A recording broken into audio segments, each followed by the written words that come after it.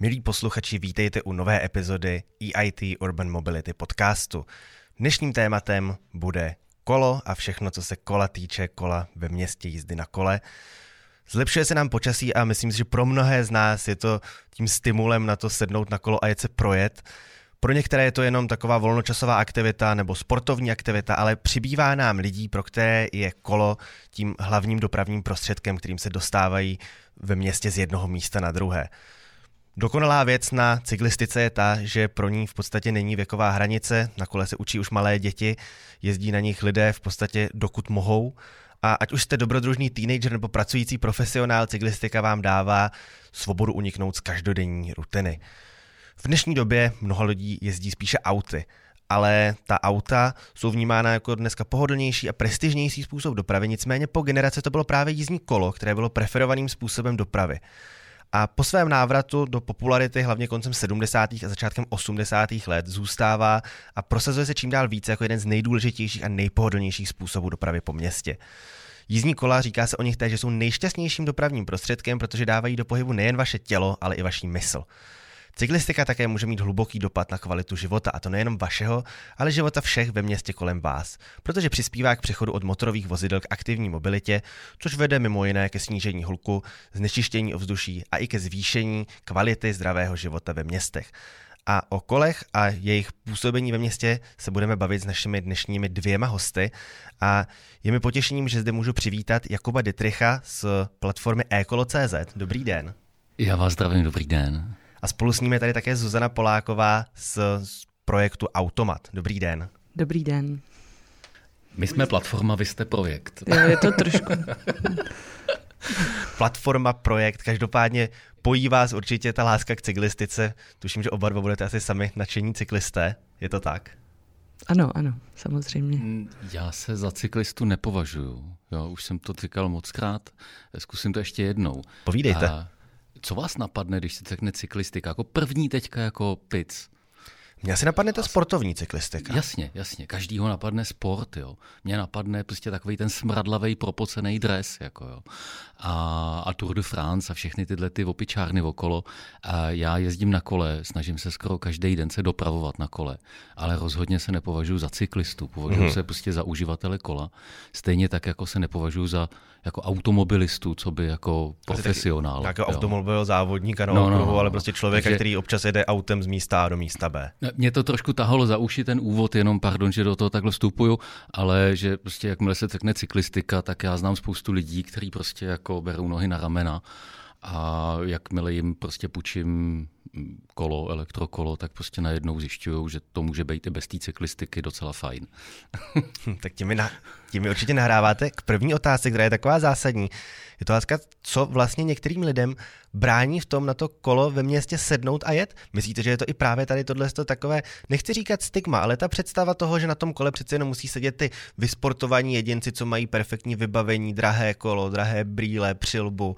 Je to i tady tohle, že si lidé často neuvědomí, že je to prostě jenom o tom, jak jste říkal, se na to kolo sednout a někam na něm dojet? No, já teda rychle odpovím, ale pak si myslím, že je to spíš téma pro Automat. My, když jsme dělali nějaký panelový diskuze nebo ptali jsme se lidí s firem, proč jako nechtějí používat kola ve městě, nebo co jim v tom brání, tak 10 z 10 lidí řeklo, že se prostě bojejí na tom. Takže, a to je jako dlouhodobý a to už já myslím, že všichni ví, že prostě dokud nebude to město přátelský k té dopravě, tak to budou absolvovat jenom prostě lidi pevnějšího charakteru a dá se to tak říct. Ale jako nebude to masová záležitost. Zuzano, myslíte, že je to skutečně tak, že potřebujeme odvahu na co sednout si ve městě na kolo? Určitě to tak je. Já když jsem nad tím přemýšlela, tak jsem si říkala, že vlastně mě nejvíc brání teďko v současné době používat kolo ve městě moje děti. Že vlastně až s dětma jsem si uvědomila, jaký ty bariéry v tom městě jsou. Mnohem víc člověk musí plánovat, mnohem častěji musí se sedat z kola a dělat takové věci, které třeba když jedete autem, tak dělat nemusíte.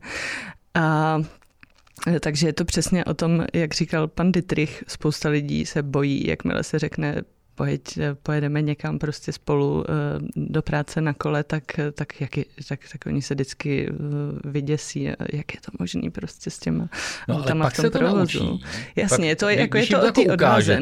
Tak se to jako naučí tu svoji cestu a najednou to jako jde. Najednou i to město, co není přátelský, prostě když víte, jak to, když si přečtete návod k použití, a tak najednou jako víte aspoň tu svoji trasu jak. No, jo, je to tak a hodně právě chci říct, že v tomhle teda pomohla trošku budeme o tom mluvit dál, ale ta pandemie, protože lidi vlastně ubylo těch aut v ulicích a spoustu lidí se odhodlalo jenom díky tomu, že najednou měli pocit, že je ten prostor jako bezpečnější pro ně a vyzkoušeli to a jakmile to vyzkoušeli, tak si k tomu jako našli tu cestu. No. A pandemie skončila, všechno se vrátilo do starých kolejí. No tak zase úplně. K té pandemii se určitě ještě dostaneme. Nicméně líbilo se mi, jak jste říkal, že je to o tom návodu k použití. Kde ten návod k použití najdeme? Prostě pro člověka, který přesně má takové ty obavy, že si říká, no podívejte, kolik tady do toho teda jako rozhodně nepůjdu. Nechci to ani zkoušet. Jak takového člověka vůbec přesvědčit k tomu, aby alespoň zkusil si na to kolo sednout, dát mu nějaké ty základní instrukce, jak se v tom městě chovat? Máte pro to nějaký recept? Hlavně jako nutit kohokoliv k čemukoliv je pitomost. Jo. To už jsme si mockrát vyzkoušeli, že prostě takovýhle sociální inženýrství nepotřebuje. A pro mě doprava na kole, a bavme se tady o dopravě na elektrokole, protože já prostě na mechanickém kole nejezdím. A protože jezdím v normálním oblečení a považuji to za utilitární aktivitu, nikoli za sport. A tak je rychlost. Jo.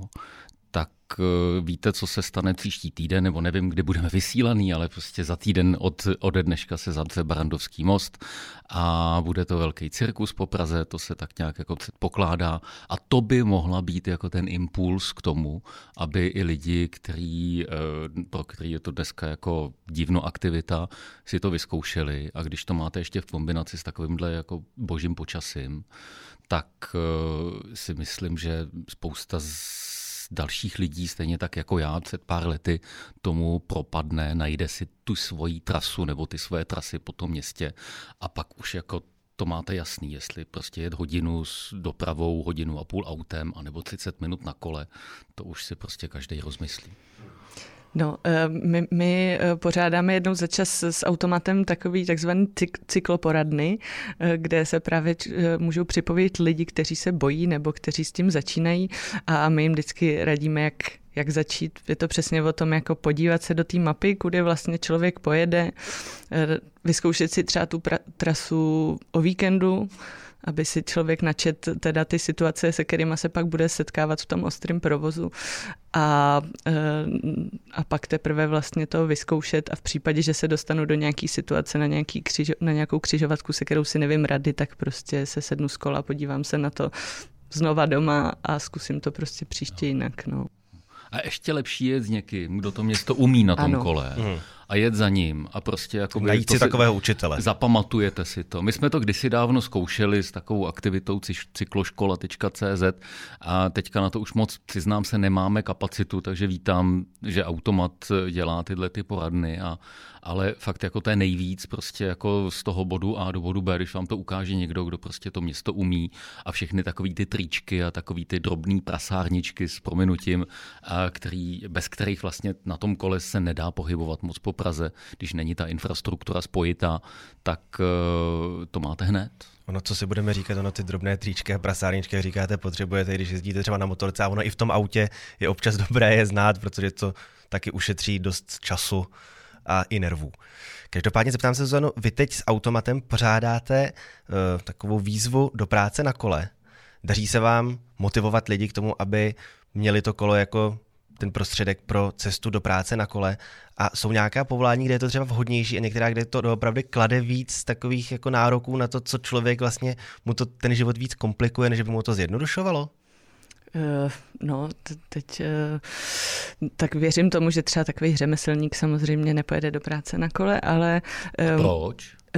No tak stejně, jako pokud se živí tím řemeslem, tak předpokládám ano. Samozřejmě, že jsou varianty, jak to vyřešit, ale ještě to není přece jenom v Čechách tolik rozšířený, takže dneska bych řekla, že to ještě problém je. Nicméně já pořád doufám, že se to bude vyvíjet a že třeba budou časem příspěvky na elektrokola, na nákladní kola i pro osobní potřebu a ne třeba pro ty firmy. Ale co jsem chtěla říct, že teda do práce na kole je fakt velmi oblíbená akce a ty lidi jsou do toho hrozně nadšení a kolikrát to potom, co to vyzkouší poprvé a opravdu se motivují v rámci té firmy, v rámci těch týmů, tak většinou na tom kole pak zůstanou jezdit jako zbytek roku. Kolikrát jsou to opravdu lidi, kteří na to nasednou, který do toho jdou jako opravdu poprvé, jenom díky tomu, že taková akce je a že si můžou trošku jako poměřovat svoje síly v rámci těch týmů. Pro mě je to trošku překvapující právě protože jsem zvyklá jezdit do práce na kole. Asi bych se za normálních okolností do takové akce nepřihlásila, ale kolikrát to podporují přímo ty zaměstnavatele. Vlastně 75% našich účastníků je zaplacený zaměstnavatelem, takže je vidět, že vlastně k tomu je dobrý, když to je vlastně takhle podporovaný i ze zhora. Zeptám se na otázku, která je taková možná trošku filozofická, ale co je ten hlavní důvod, že bychom měli vystoupit z auta, sednout na to kolo a používat víc to kolo? Tak. Když všichni, jak jsme si řekli, to auto je taková brána, to jako nějaká prestiž, hodně lidí to má jako výraz takové tohoto osobního statusu, koupil jsem si auto, je to drahá věc, kterou mám. Kde bychom měli hledat tu motivaci k tomu, že jo, auto dobrý, mám, ale proč bych v tom městě měl zkusit i to kolo a nějak to střídat, vhodně kombinovat? Tak zásadní motivace jsou dvě a jedna je ta individuální, teda co já sám pro sebe, tak já řeknu tu individuální a to je v dnešní době se člověk, jako jak je ta doba zrychlená a člověk má pocit, že potřebuje teda, že teda vlastně hodně pracujeme všichni, ale potřebujeme se taky hýbat a podle mě tohle je vlastně nejjednodušší způsob, jak dostat aktivitu do běžného dne a opravdu pravidelně se aktivně pohybovat. Takže to je, myslím, ten zásadní přínos, který nám to přinese. A pak je to taky ta svoboda, ten pocit svobody. Vím, že já jsem teďko nedávno jela s kolegyní autem, potřebovali jsme se z Prahy dostat kousek za Prahu a jenom to, než si člověk z té Prahy vymotá, já bych jako za tím volantem, já bych to nedala. Jo? To je prostě hrozně stresující záležitost mnohdy. Já věřím tomu, že si na to samozřejmě člověk asi zvykne. Ale není to čas na odpočinek mysli. Takže vlastně víme, že i doporučujeme to i dětem, aby to zkoušeli, aby rodiče vyhazovali dřív, třeba když už potřebuje jet autem, tak aby je vyhodili dřív, aby se kousek prošli, protože ono vám to jako spustí ty myšlenky. Jo, na rozdíl od toho času v tom autě. Jakoby zeptám se, vy se specializujete na elektrokola, co je tam motivací pro to pořídit si to elektrokolo a zkusit to? Vy sám jste říkal, že na tom normálním ani tolik nejezdíte, že se specializujete na ty elektrokola, máte to jako takovou tu utilitární záležitost, možnost přesunu. Je to právě to, že by to třeba mohlo i pomoci těm, řekněme si v uvozovkách trošku, nechci být pejorativní, línějším lidem, kteří nechtějí šlapat, spotit se do pedálů, zvolit právě elektrokolo? To fakt elektrokolo nemá fakt s levností nic společného. Elektrokolo je prostě dopravní prostředek. Jo. Moje oblíbené jako kolo je sport, elektrokolo je transport. Jo. Pokud se chceme dopravovat po tom městě, zvlášť teda po Praze, ale víceméně po kterémkoliv městě, na nějakou trošku delší vzdálenost, než je prostě 20 kilometry na nějakým bike sharingu, a nechcete to pojímat jako sport, tak prostě elektrokolo je v tomhletom jediná možnost. Jo. Samozřejmě můžete sednout na skútr, ale jste okamžitě odkázaný na dopravní infrastrukturu, kdežto na tom kole máte tu svobodu v podstatě jet víceméně kudykoliv, jako v uvozovkách. No. Takže panovaly dlouho mýty, že elektrokolo je vlastně takový skútr, takový jako to žijítko. To už snad si dneska pro boha nikdo nemyslí po 15 letech, co jsou elektrokola v Česku na trhu. No. Myslím, že ještě pořád teda si to myslí. Já si taky myslím, že to bude ještě pořád rozšířená. Takže jakoby jako ten peace of mind a takový to pročištění té hlavy tou jízdou na kole, elektrokole je vlastně srovnatelný, protože samozřejmě jako vykonáváte fyzickou aktivitu. Dokonce je spousta studií, že ta fyzická aktivita na elektrokole je daleko zdravější, protože tam nemáte ty výkonové špičky, prostě šlapete furt pryč. A kdo z nás má čas být hodinu denně na rotopedu? No, přitom je to vlastně půl hodina do práce a půl hodina z práce. Na to, kdo z nás ten rotoped vůbec doma má kam dát. Jasný, a je to tam. No. Je to ten čas, který tak, jak tak vlastně člověk cestuje, takže to je prostě to spojení příjemného s užitečným. Ono s tím autem jako je spousta lidí, když se o tom bavíme, říká, jezdím autem protože tam můžu pracovat. Jo? Mě vlastně nevadí stát v té koloně a stejně prostě mám jako mobil, virtuální office, takže si tam vytřídím všechny telefonáty. Ale tohle to už máme taky potřešený, já teda nejezdím v helmě, ale občas ji vezmu, když vím, že potřebuju třeba hodně telefonovat, tak mám helmu, která má v sobě mikrofon nad ušima reproduktory, protože prostě prosím vás pěkně nejezděte ve sluchátkách, to je jako vždycky, když vidím, tak šílim, jak má někdo takový ty ANC odhlučněný sluchátka, projíždí křižovatkou a vůbec neví, co se okolo něj děje. To rozhodně nezní bezpečně, když o tom mluvíte. No, ne, tak BESIP a všechny jako naše instituce tady jedou jako helmokampaně, přitom jako jezdit se zakrytejma ušima je daleko nebezpečnější než s odkrytou hlavou, aspoň po městě. No nic, takže na kole se dá bez problémů hezky telefonovat. Jo, samozřejmě vám to trošku odvádí tu mysl, stejně tak, jako když telefonujete v autě. Ale spousta věcí se na tom dá dělat, jak v tom autě, třeba poslouchat muzika, nebo jako přemýšlet o životě, ale furt je to prostě rychlejší a tím, jak se na to město hezky jako zacpává, tak je to vlastně rok od roku je ta doprava na tom kole rychlejší, aspoň co já pozoruju na svých trasách. No. Možná se vás ještě zeptám, vy jste o tom říkal, že ta elektrokola tady máme v Česku zhruba 15 let. A ty představy o nich jsou pořád takové, shodli jsme se, že někdo si myslí, že je to něco jako skútr. Kam vlastně ten dnešní elektrokolo dospělo? Co od toho člověk si může jako slibovat, když si řekne, tak si pořídím elektrokolo? Je to kolo, které vám jenom jako pomáhá při tom šlapání, nemusíte tolik šlapat, je to kolo, kde nemusíte šlapat vůbec a máte tam něco jako přesně na tom skútru, nějakou páčku, která vám tam dodává ten pohyb. Jak to vlastně dneska funguje? Tak tohle jsou přesně ty otázky, které už odpovídám 15 let.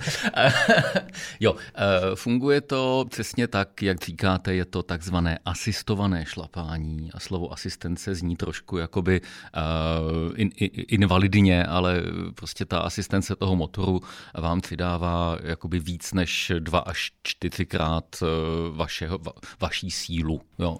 Víceméně většina těch systémů na elektrokolech je dneska skutečně svázaná jakoby na váš výkon, takže čím více vyšlapete do pedálu, tím víc vlastně vybudíte pohon toho nebo asistenci toho motoru, což je prostě velmi příjemný, takže vlastně kopcovatý terén se stává rovinou, nicméně jezdíte stále jako na kole, žádná páčka, aby to jezdilo samo a se nepřipouští, je to prostě stále jízdní kolo, pokud tam někdo takovou páčku má, jezdí na skútru, měl by mít značku a všechny ostatní věci s tím. Jo.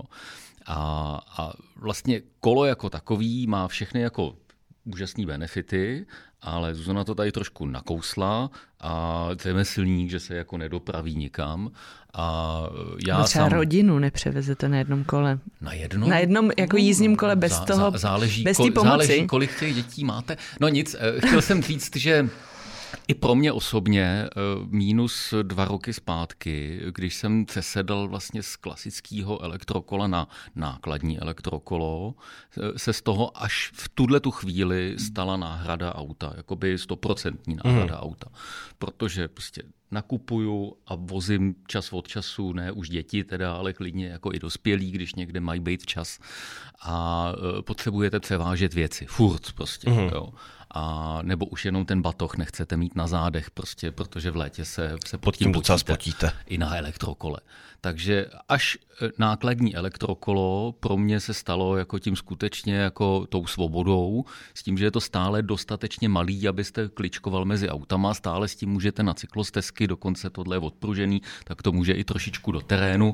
Jediný, co je, že si to sebou nevezmete do metra, teda, protože je to trošku, není to úplně jako přenosné. Je to trošku těžší než klasické jízdní kolo. A u nás je nás zatím jakoby pár, co používají cargo kolo jakoby privátně, pak víme, že je tady spousta firm, který z těch cargo dep rozváží věci po centrech měst, nejenom v Praze, ale už i v Brně, v Olomouci a v dalších. A tak, no, takže to je pro mě, dal se na tu genezi, ta geneze je teďka cargo kolo v Německu, což je vlastně nejrozvinutější evropský trh, co se týče prodeje elektrokol, tam dneska cargo kola tvoří už 10% ze všech prodejů a ta cifka jde strmě nahoru a šla by víc, kdyby ty kola byly, ale prostě speciálně u cargo kol ta poptávka je dneska obrovská. Vím, že tohle jsem řešil v jiných podcastech i s výrobci klasických kol a říkali to samé, že strmě stoupla poptávka v době covidu, ať už kvůli tomu, že lidé chtěli zkusit tedy se v tom městě projet, nebo prostě jenom protože neměli co dělat, byl lockdown, takže a jediné, co bylo povoleno, bylo sport, tak si našli tu aktivitu a všichni teda říkali, že i ty součástky, dovoz, celé ten jako dodavatelský řetězec, že to je No jo, ale hele, je to takový fňukání, jako jo, trošku prostě kola jsou a kam se podíváte, nesmíte chtít ten konkrétní model v této konkrétní barvě, nevím, prostě jako je třeba být trošku tolerantní, dynamický v tom výběru, ale jinak jako lze uspokojit na trhu jakoukoliv poptávku, ať už se bavíme o celoodpruženém e-bajku, anebo o městský skládačce, prostě všechny kola jsou v mnoha různých variantách. Akorát, že teda jsou trošku dražší, jak jsou nedostupnější, to musím říct, že... No, co dneska není dražší, teda na druhou stranu. Ale ne o moc, To zdražení proběhlo v řádu nějakých 15, max 20%, jo, což prostě v komparaci s autama je míň. Jo. No. Zeptám se, Zuzano, vy už jste o tom mluvila v jedné ze svých odpovědí, že by bylo dobré mít nějaká větší třeba dotace na ta cargo kola, elektrokola. Je tady ještě nějaká jiná cesta, jak by mohl stát nebo město lidi motivovat k tomu ta kola více používat? Jako obecně kola. Obecně kola. Obecně kola. Myslím si, že se to docela dobře povedlo teď v Praze tím, že se povedlo vlastně začlenit bike sharingové firmy jako součást městské hromadné dopravy, že vlastně na lítačku si můžete 2krát denně půjčit kolo na 15 minut. Myslím si, že tohle hodně přiblížilo cyklodopravu běžnému uživateli, že je to takzvaná doprava na tu poslední míli, když člověk vystoupí z tramvaje, tak pak se může dovízt, kam potřebuje. Takže to je věc, která rozhodně přiblížila kolo lidem. No a další věc, co může dělat, tak samozřejmě stavět bezpečnější infrastrukturu. To je věc, která dostane lidi na kola. Rozhodně, jako vyzkoušeli jsme si to vlastně v tom covidu, kdy vyloženě je dokázaný, že ten vliv to má, že se porovnávaly se města, které na to reagovaly tím, že vytvořili bezpečnější infrastrukturu s městy, která to neudělala. A opravdu ten nárůst je v těch městech, které byly proaktivní, mnohem vyšší než ve městech, který ne. Když se bavíme o té infrastruktuře, je tady taky takový názor, který má hodně odpůrců té městské cyklistiky u nás v Praze, že Praha na rozdíl třeba od Amsterdamu nebo Berlína, že se na to kolo nehodí. Je to skutečně tak, že ta Praha má nějakou objektivní nevýhodu pro ten cykloprovoz, nebo je to doopravdy jenom takový mýtus, který tady slýcháme i déle než těch 15 let, o kterých jsme se tady bavili a pořád ho nejde porazit a je tady vůbec cesta, jako porazit třeba cestou ta zlepšení té infrastruktury, takže už asi nikdo nebude moct říct, že to není úplně vhodné tady v tomto městě provozovat? Každé město má svoje specifika, to je zásadní a každé město se s těmi specifiky může vyrovnat. Pokud tady první věc, co člověka napadne, že je Praha kopcovatá, tak za prvé v těch přímořských státech, tak tam je zase problém vítr a je to vlastně, ukázalo se, že je to mnohem horší než ty naše kopce. A druhá věc je, že právě máme už ty elektrokola, který tyhle věci vyřešejí. Takže to si myslím, že to je jedna věc. Druhá věc, která může být problematická v Praze, že tu máme třeba úzké ulice, to se taky říká, že vlastně se tam jako nevejdou ty kola. Tak na to už samozřejmě recepty taky máme. Snižování rychlosti, jakmile někde prostě snížíte rychlost na 20 km v hodině, tak už jedou vlastně všichni ty jak lidi na kole, tak lidi v autech vlastně jedou stejně rychle. Takže ta bezpečnost se rapidně zvýší. Takže ty cesty jsou, jenom je potřeba je hledat a nebát se jich. Já myslím, že to má jenom jednu cestu. Jo, ale bohužel bavíme-li se o Praze, tak nevidíme úplně světlo na konci tunelu teďka. A to je odvaha politické reprezentace toho města dělat radikální věci. Protože všechny města, o kterých se tady zatím nemluvilo, ale bavme se o Paříži, prostě jako naprostý jako zázrak, bavme se o většině velkých španělských měst, o Barceloně, o Madridu, bavme se o polský Vroclavi, jo, o Štětíně, a ať nejsme jenom prostě v západní Evropě. To jsou města, které mají politickou reprezentaci, která se nebojí. Někde mají taky trošku delší volební období, takže si můžou prostě lajsnout tam, dělat nějaké jako dlouhodobější věci. A v Praze, bavíme se hlavně teda o Praze tady, nastala teď jako strašně paradoxní situace, kdy vlastně máme víc té infrastruktury pro jízdu na kole, to znamená, máme ochranné cyklopruhy skoro na všech hlavních radiálách. Nikdo je nepoužívá. Vyhrotilo to ještě víc spor člověk v autě versus člověk na kole. A nová pravděpodobná politická reprezentace z ODS už jako deklarovala, že většinu těchto ochranných cyklopruhů zase zruší. A pro mě jako uživatele kola je to vlastně naprosto danajský dar od toho města. Já dost často jezdím Podolskou, kde je to rovné, je to rychlé, to znamená, snažím se ten cyklopruh využívat, ale od té doby, co tam je, předtím mě ty auta normálně objížděly, když tam nebylo nic, nebo tam byl takový ten piktogram. Dneska každý ví, že když já jedu v tom svém ochranném, a já to rád používám, že to tak strašně vtipný, vás před ničím nechrání, ale tak se to jako oficiálně jmenuje, a tak mě vždycky líznou co nejblíž, jako to jde, protože říkají, ty seš tam a já jsem tady a já pán, ty pán. Jo. Takže prostě já nemohu prostě za nic vlastně, co se týče cyklodopravy, aktuální osazenstvo magistrátu pochválit, protože prostě je to kontraproduktivní a ty peníze, co se prostě investovaly do těchto nefunkčních opatření, se daly investovat do funkčních opatření, pokud by k tomu byla ta politická odvaha. V ulici Revoluční zase nebude cyklopruh oddělený. Prostě v centru města v podstatě jakoby nikde ta infrastruktura ani nevzniká, ani není naprojektovaná.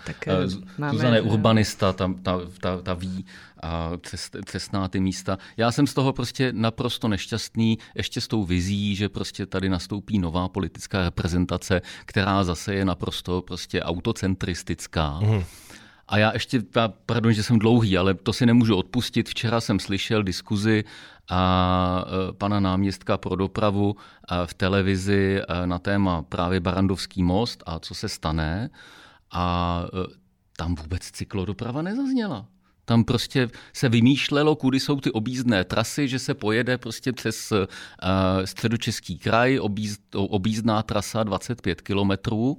A zhruba tak hodina času ve špičce? No to je jedno úplně, ale jako vůbec ta alternativa z jeho úst vůbec prostě tam nezazněla, že by bylo tak jako OK, tak my to teďka zavřeme na léto, ale ono bude hezky, zkuste třeba jezdit na kole. To by bylo jako dostatečně revoluční, ale protože prostě máme tady za 6 měsíců volby, tak si to jako nedovolí říct, protože výzkumy asi ukázaly, že ten primární elektorát je tedy sedí v autě. Já myslím teda, že on to někde uvádí, možná to zrovna nebyla ta platforma, ale myslím si, že mě právě nedávno zaujalo, že vyloženě upozornil na to, že by se dali využít kola. Já jenom jestli můžu krátce reagovat. Můžete. Já bych neřekla, že nikdo ty cyklopruhy nepoužívá, tak jenom já nechci být tak radikální. Samozřejmě ty cyklopruhy v něčem někomu pomohly, ale rozhodně rapidně nezvýšejí ten komfort, spíš pomohly těm lidem, kteří současně po těch radiálách jezdí. znám spoustu lidí, kterým to hodně zvýšilo právě to sebevědomí na tom kole, protože mají ten svůj prostor, kde teda jasně držej se třeba, já to znám taky samozřejmě, ale mě teda lízali auta nebo na mě troubili i předtím, takže to je možná zase nějaký tady gender rozdíl, že na vás si třeba netroufnou, tak se jako vidějí sebevědomýho člověka. Když máte to velký cargo kolo, ano. Na to se troufá. Tak si na vás jako tolik netroufnou. No, tak je to možný.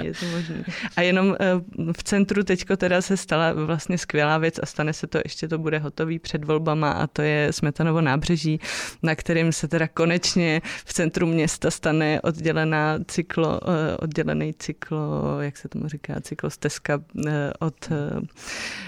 od automobilové dopravy. Bohužel si myslím, že přesně v Praze vždycky chybí ten úplně radikální přístup a to, že vlastně se neřekne to B, musíme omezit ty auta, ještě jako zavedeme tam nějaký vyloženě omezení toho průjezdu. Jo. Tam pořád vlastně bude povolený průjezd aut a ty auta tam začnou tvořit podle mě teda, tam začnou tvořit jako překážku těm tramvajím a stane se to, že možná pak někdo řekne, no vidíte, zase prostě jste tady zpomalili automobilovou dopravu. Takže škoda, že to vlastně nejde od těch radikálnějších kroků nějak ruku v ruce jako s těma detailama. No. Viděl jsem ty fotky, vypadá to pěkně, je to kousíček, ale možná i ten kousíček stačí. My jsme se právě s vaším odborníkem na dopravu Vráťou Fillerem mockrát bavili o tom, jak vlastně většina lidí nemá tu osobní zkušenost s tou oddělenou infrastrukturou, protože kdyby ji měla, tak by ji pak asi víc jako chtěla, si myslím. Jo. Takže jsme přemýšleli o tom, kde v Praze by se dala udělat, tohle je teda relativně krátký úsek, to je nějakých 250 metrů, ale kde by se dala udělat jako oddělená, stavebně oddělená cyklostezka. Jako modelová situace. Abyste si to mohli zažít, jo? Protože dneska máme 30 metrů na Karlově náměstí, no prostě jsou to takový jako kousky, které vlastně nedávají smysl. No. Na který je kolikrát těžký se dostat. A je těžké se na ně dostat, tak můj takový sen je, a teďka to bude jako znít jako šíleně pro většinu z vás na Sokolské, co je ta, jak je Legerova do města, tak Sokolská je z města. Tam jsou 3 pruhy, většinou tam nic nestojí, protože tam už nejsou žádný semafory na tom Nuselském mostě a já jsem si tam dělal několik studií, že jsem si tam počítal auta a ten pravej pruh by bylo možný stavebně oddělit na dvousměrnou cyklostezku, dokonce automat to měl, tuším, na apríla, jako aprílový žertík a dokonce je to vyprojektovaný. A já si myslím, že kdyby tady byla jenom nějaká základní odvaha, tak taková věc. Ono totiž ještě for je v tom, že se to staví jako takhle, jo? Že ten asfalt už tam je nalitej, vy tam dáte nějaký značení, dáte tam nějaký ty retardéry nebo bumlíky, nebo jak se to jmenuje, a ejhle je cyklostezka. Jo? To nejsou žádný jakoby markantní investice.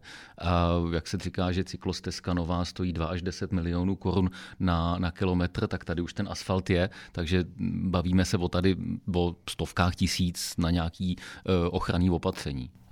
A stačilo by to udělat pilotně, třeba jenom přes léto, aby se jako spočítalo, kolik lidí si tam tu cestu najde. Jo? A my jsme jak mravenci. My prostě, když někde ta cesta je jako příjemnější, tak velmi rychle si to povíme mezi sebou a začneme ji používat. Jo?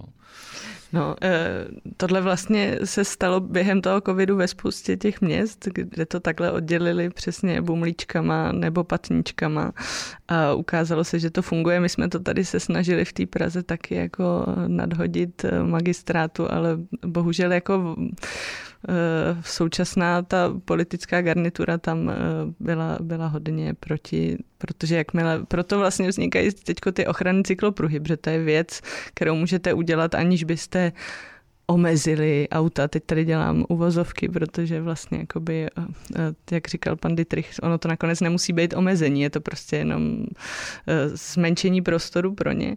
Ale vznikalo by tady taky víc oddělené infrastruktury, kdyby se vyřešila politika parkování, protože máme mnoho parkovacích míst a lidi vlastní mnoho automobilů, který 90 5% času stojí na místech a nepohybují se. Takže vlastně jako potřebujeme mít každý 1-2 auta v rodině. Je to otázka. No. Já měl teď krásnou prezentaci. Škoda, že nejsme vizuální, teda, jo. Ale našel jsem si nějakýho chlapíka, který fotil Žižkov v 70. letech a teď. Dá se to najít někde na internetu. A to je fantastický, protože ty lokace jsou furt stejný, tam je furt to samý náměstí, furt ten samý blok, ale v těch 70. letech, kdy já jsem se narodil a já si to ještě jako tak nějak jako útržkovitě pamatuju. Byly 4 auta v ulici. V té ulici bylo pár aut a jinak to bylo velký. A jak vlastně opticky ty auta jako zmenšujou ten prostor. Jo. Proto se tady asi bavíme o tom, v Praze přece není jako místo na nějaký kola, teď tam jsou strašně úzký ulice, ale stačí se někdy mrknout, až bude čištění, ta ulice je vlastně docela široká, jo. A protože my jsme, tak ty auta vidíme tady, deformuje nám to pohled na realitu, si myslím. No a co teprve dětem, který vidějí ty auta jako... Tak, no. Odvahu. Odvahu, přesně tak. No, tak. Ještě k té odvaze mě napadá, bavíme se tady hodně o tom nějakém sporu, ať už tedy ideovém nebo praktickém mezi tou automobilovou a cyklodopravou. Je možnost to nějak posunout, aby to obojí fungovalo bok po boku a odstranil se tam nějaká ta vzájemná řevnivost? Protože přece jenom chápu, že z pohledu to je cyklodopravy, asi je to potřeba víc těch radikálních kroků, ale už když se řekne to slovo radikální, tak podle mě mnoha těm skalním automobilistům se rozezvoní nějaký poplašný alarm, už chtějí být radikální. Je tady třeba možnost inspirovat se z nějakého města, kde ta automobilová a cyklodoprava vedle sebe funguje a žádné takovéhle problémy tam nemají? Pokud si tedy odhlédneme od opravdu extrémů, ale v tom běžném provozu je to tam takové, že nemají potřebu se tam přesně auta troubit na kola, cyklisti tam házet na schvál myšku před autem, aby mu jako tady dokázali, že se tam umí oni prosmíknout a on ne. Tak jsou to určitě města, které mají tu oddělenou infrastrukturu, ale v těch městech zase kolikrát mají problém mezi sebou lidi, co jedou na kole a lidi, co jdou pěšky. Jo. Tak tam je potřeba najít nějakou... Tak to máme další třetí skupinu do toho a to ale se nám to jako komplikuje. Nejsou skupiny, jo. To je potřeba to zase připomínat, jsou to furt ty stejný lidi, jenom jednou jdou pěšky, jindy jedou na kole a nebo autem. No, takže určitě takový města jsou, tak můžeme zmínit tu Paříž, kde za ten covidový rok přibylo 66% vlastně cest přibylo na kole, protože ve velkým se začaly dělat tyhle ty oddělená infrastruktura v rámci vozovky vlastně, tak jak říkal pan Dittrich, jenom to vypatničkovali a rázem každý má svůj prostor bezpečný, dostatečný a tak asi takhle. A vždycky říkám, hodně rád jezdím do Holandska, země kol, která taky vždycky nebyla země kol, prostě byla v 70. letech, jak my jsme tady ty auta neměli, oni už je měli, takže ty holandské města byly prostě zabraný kompletně autama, až lidi proti tomu začali jakoby brojit a protestovat. Ale mně se tam paradoxně jezdí daleko nesnadněji než tady. Jo, protože, čím to je, že v Zemekol se jezdí nesnadněji než tady, kde mnoho cyklistů si to představuje jako takové pomyslné cyklistické inferno tu Prahu? No, protože patříte na tu cyklostezku a vy jste na elektrokole proti tomu větru, což je ta správná připomínka, daleko rychlejší než většina těch lidí, co tam prostě jede na těch mamabajcích. A je jich tam hodně, těch lidí na kole. Samozřejmě jsou to prostě vyšší desítky procent, který se ve většině nizozemských, belgických měst přepravují na kole. A mě to brzdí, tak skočím na silnici, ale na té silnici už nemám co dělat. Protože prostě mám tady přece postavenou infrastrukturu. A ta infrastruktura je všude. Jo. A já odebírám nějaké novinky nizozemské cykloambasády. Oni si zřídili cykloambasádu, aby to svoje jako know-how mohli jako šířit do dalších zemí. Hrozně sympatická aktivita. A tam na každý rok se vždycky dívám, kolik jako dalších desítek milionů euro do toho budou investovat. Protože oni se nespokojili s tím, co je. Oni to prostě stále rozvíjí jako víc a víc. Jo? což je dost komické vůči prostě našim jako uškrceným rozpočtům tady. Jo? Ale na konci dne si myslím, že o penězích to není. Ty se vlastně vždycky nějakým způsobem najdou v těch městech. Je to pravda, že to není jenom o penězích? No, jo, určitě to není jenom o penězích. Zase připomenu to, že v covidu to vlastně ty úpravy stály minimum z městských rozpočtů. A je to o tom přístupu. Vy jste se ptal, jak snížit tu nevraživost, tak myslím si, že je dobrý si uvědomit, že pohybovat se po městě potřebujeme nějak všichni. A čím víc budeme mít těch druhů dopravy, který můžeme všichni komfortně si mezi nima vybírat, tak tím to bude lepší pro nás. Pokud dostaneme nějaký lidi z těch automobilů na kola, tak nám ubyde nám aut na silnicích a bude se vlastně lidem v autech jezdit mnohem komfortněji než předtím. V covidu se mimochodem ukázalo, že nám ta cyklodoprava vlastně trošku chybí. Že v okamžiku, kdy se lidi začali bát jezdit městskou hromadnou dopravou, tak tím, že Praha je v tom velmi, velmi dobrá v městské hromadné dopravě a používají velké množství lidí, tak najednou se stalo to, že ty lidi spíš začali používat automobilovou dopravu, protože jiná individuální volba, kromě pěší, vlastně tak úplně komfortní nebyla.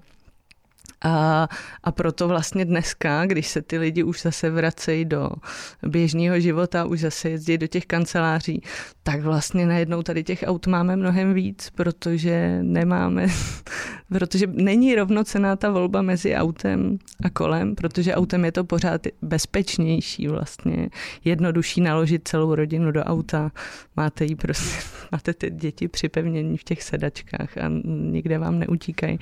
Tak většina lidí jezdí sama stejně, že jo, v autě. Ano. Já tady vidím jako příležitost a dost velkou. U nás v e-kole si většina lidí, nebo obecně u nás, prostě si většina lidí kupuje horský elektrokola. Pak cestovní elektrokola a něco jakoby městského, to je úplná minorita. To je třeba 5-6% podle těch koláčových grafů, jak se na ně dívám. My jsme v Evropě naprostý premiant, co se týče prodeje horských elektrokol, zvlášť těch drahých, celoodpružených a tak dále. Myslím si, že i horských kol obecně. Mi přijde, že spousta lidí to horské kolo má. Chlubí se vám, jak teď jsem byl, hlavně... někde jsem si byl jezdit, ale jsou to lidi, kteří by na to ve městě třeba v životě nesedli. Jakože my jsme cyklistický národ, že my máme úplně nejvíc kol na člověka.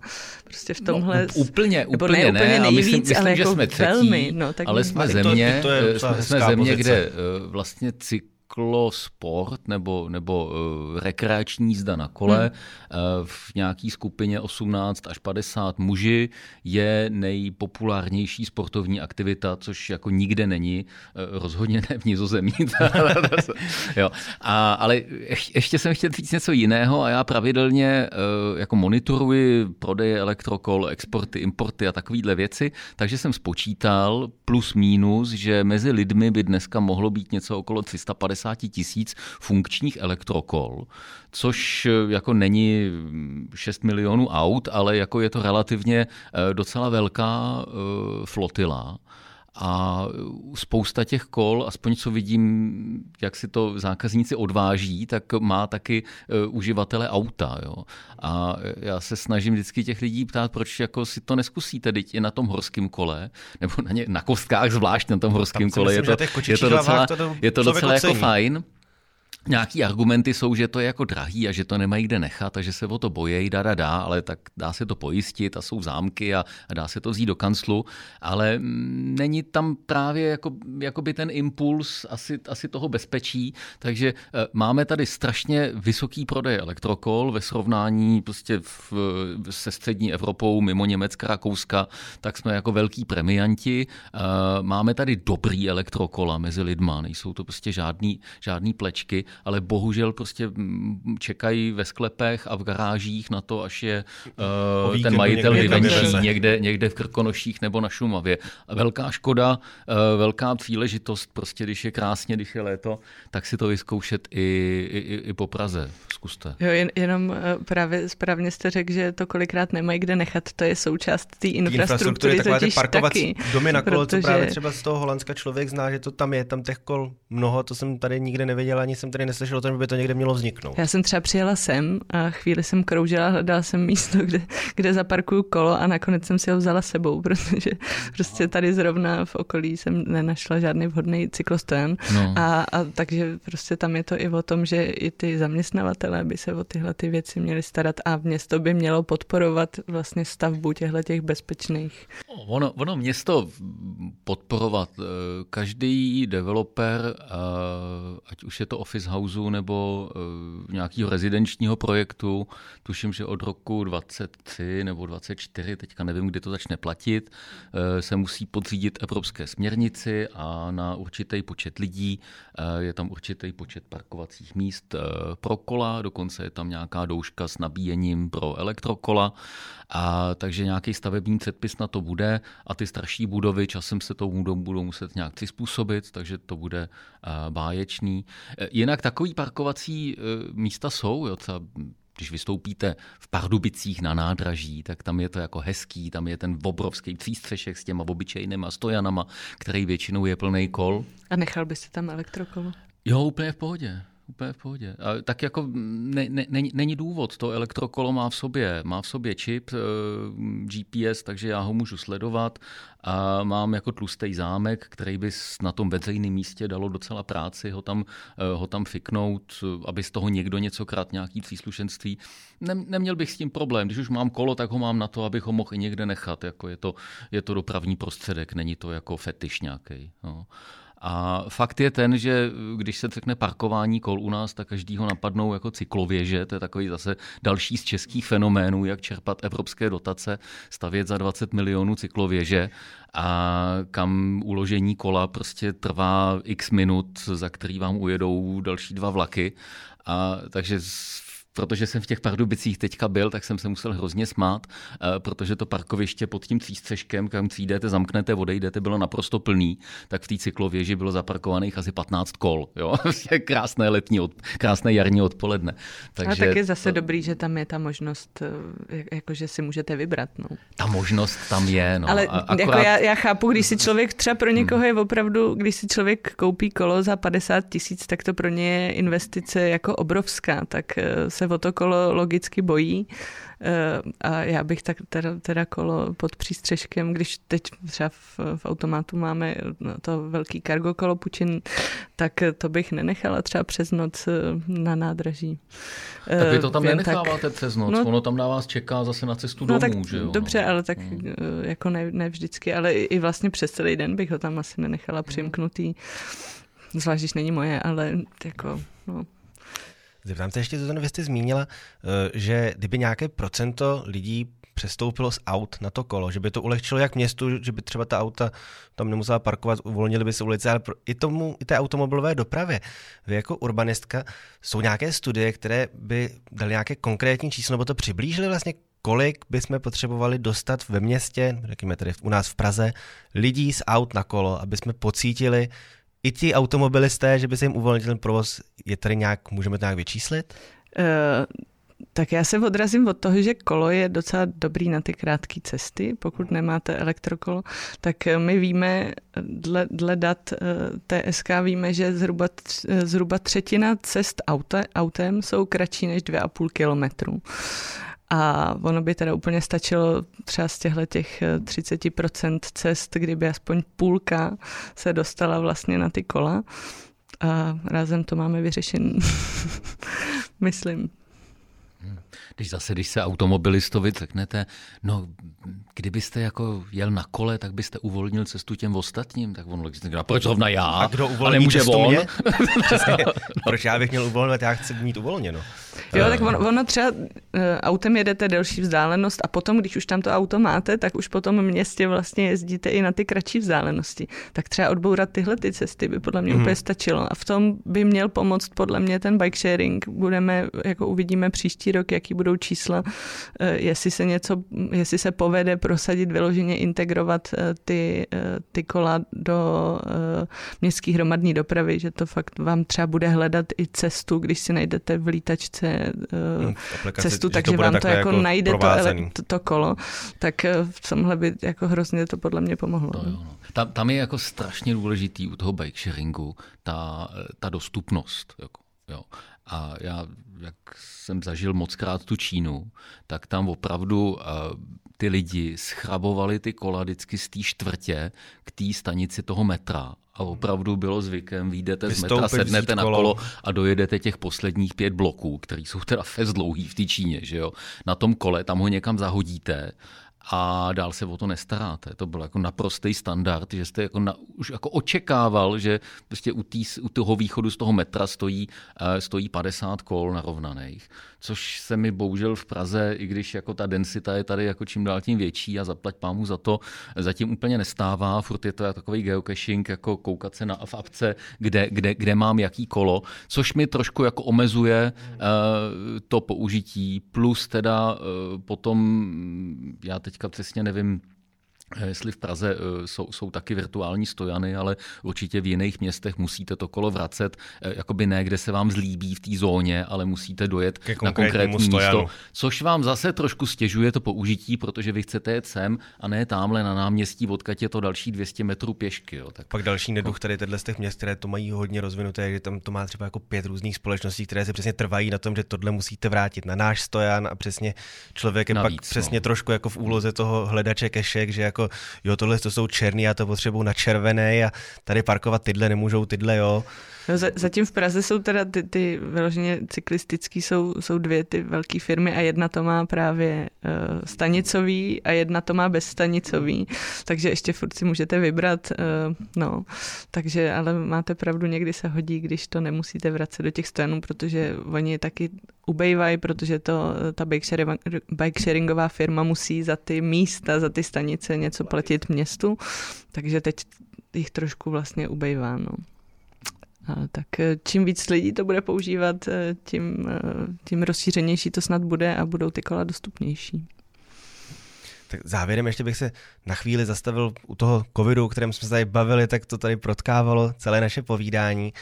Co se vlastně v těch uplynulých 2 letech nějak změnilo i třeba ve vnímání toho cyklodopravy ve městě, jak ze strany lidí, to jsme tady nakousli, tak ze strany toho města, protože byly tady různé jako projekty přesně na to, že uvolnily se nám ulice, tak něco zkusíme. Co jsme tady za ty 2 roky měli a co třeba má nějakou větší naději jako na přežití a rozvoj do budoucna podle vás? Ty města, vlastně podle mě teda nejdůležitější, co se stalo, že si to spoustu lidí vlastně vyzkoušelo v těch rozvinutých městech, kde reagovali na tu poptávku, takže zajistili ty bezpečnější podmínky, tak spoustu lidí si to přesně vyzkoušelo a to je ta hlavní věc a jakmile si to vyzkoušeli, tak vyloženě jako podporujou to, aby tam ty věci zůstaly. Zlepšilo se ovzduší v těch městech. Lidi to vnímají. Takže to je rozhodně ten základní přínos. A vyzkoušeli jsme si různý, tím, že jak se to stalo po celém světě, tak jsme pozbírali různý způsoby, jak zlepšit ty podmínky těm cyklistům za poměrně malý peníze. Takže to je další vlastně přínos. Máme spoustu inspirace, ze který čerpat, no. A pak jsou... Já jsem tady za toho pesimistu teda, no. Tak jako inspirace máme spoustu, jako uložených fotek a jako krásných videí z různých jiných měst, ale do té chvíle, než prostě někdo bouchne do stolu a řekne prostě takhle to bude a já si zatím stojím, tak bohužel se jako nestane nic moc. No. A máme tady městské instituce, prostě, který jsou jako žáby na prameni. Máme tady policii, která většinu těch cykloopatření jako smetá ze stolu jako velmi razantně. A máme tady stát, který vlastně, jo, já si myslím, že u nás je fakt hrozný problém, že kolikrát ty města by tomu naproti šly, ale když nemáte tu podporu ze zhora, jo, já vlastně doteď vůbec nechápu, jak se nám podařilo schválit Národní plán obnovy, jak to, že nám ho nakonec schválili, když tam jako těch opatření pro udržitelnou mobilitu vlastně úplný minimum, nejsou vůbec specifikovaný. Není řečený, jako čím se bude měřit, jestli jsme toho dosáhli, jestli jsme ty peníze jako nasměrovali na správný místa. Jo, na rozdíl od jiných států není tam jako podpora pro ty města vůbec, žádná finanční. Není tam podpora. Dopravu tam v podstatě skoro žádná není. Není tam podpora pro toho koncového uživatele. Jo. Spousta států vyloženě poskytovalo příspěvky na nákupy elektrokol, na nákupy kol, na opravy kol. A u nás prostě nic takového není. U nás se to soustředí vlastně na pořád, je tam silniční doprava, železniční doprava, zaplať pán Bůh za ní, ale vyloženě tady ta aktivní mobilita tam furt jako chybí. No. V Národním plánu obnovy se vlastně jakoby ta doprava zaplácla elektrifikací železnice. Na tu šly prostě jako ty miliardy. A jediné vlastně cyklo, co tam se povedlo, ale omylem prosadit, jako fakt omylem, bylo, že v rámci té necelé miliardy na podporu elektromobilů pro podnikatele se tam podsunulo dotace na 1000 cargo elektrokol, což za to nás jako všichni plácali po zádech jako v Evropě. Říkali, vy jste ale pepici chytrý, to nikdo tam nemá, tak jako podporu cargo elektrokol. A načež se to mělo vyhlásit asi měsíc zpátky a pan ministr průmyslu říká, že je v tom nějaký problém ze strany komise, nechápeme do dneška proč, tak ten program celý zatříznul, takže nebudou ani elektromobily a zatím nejsou ani elektrokola, což je dost blbý, protože hodně firem jsme na to navnadili a oni s tím tak trošku počítali, že do toho programu nějak naskočí.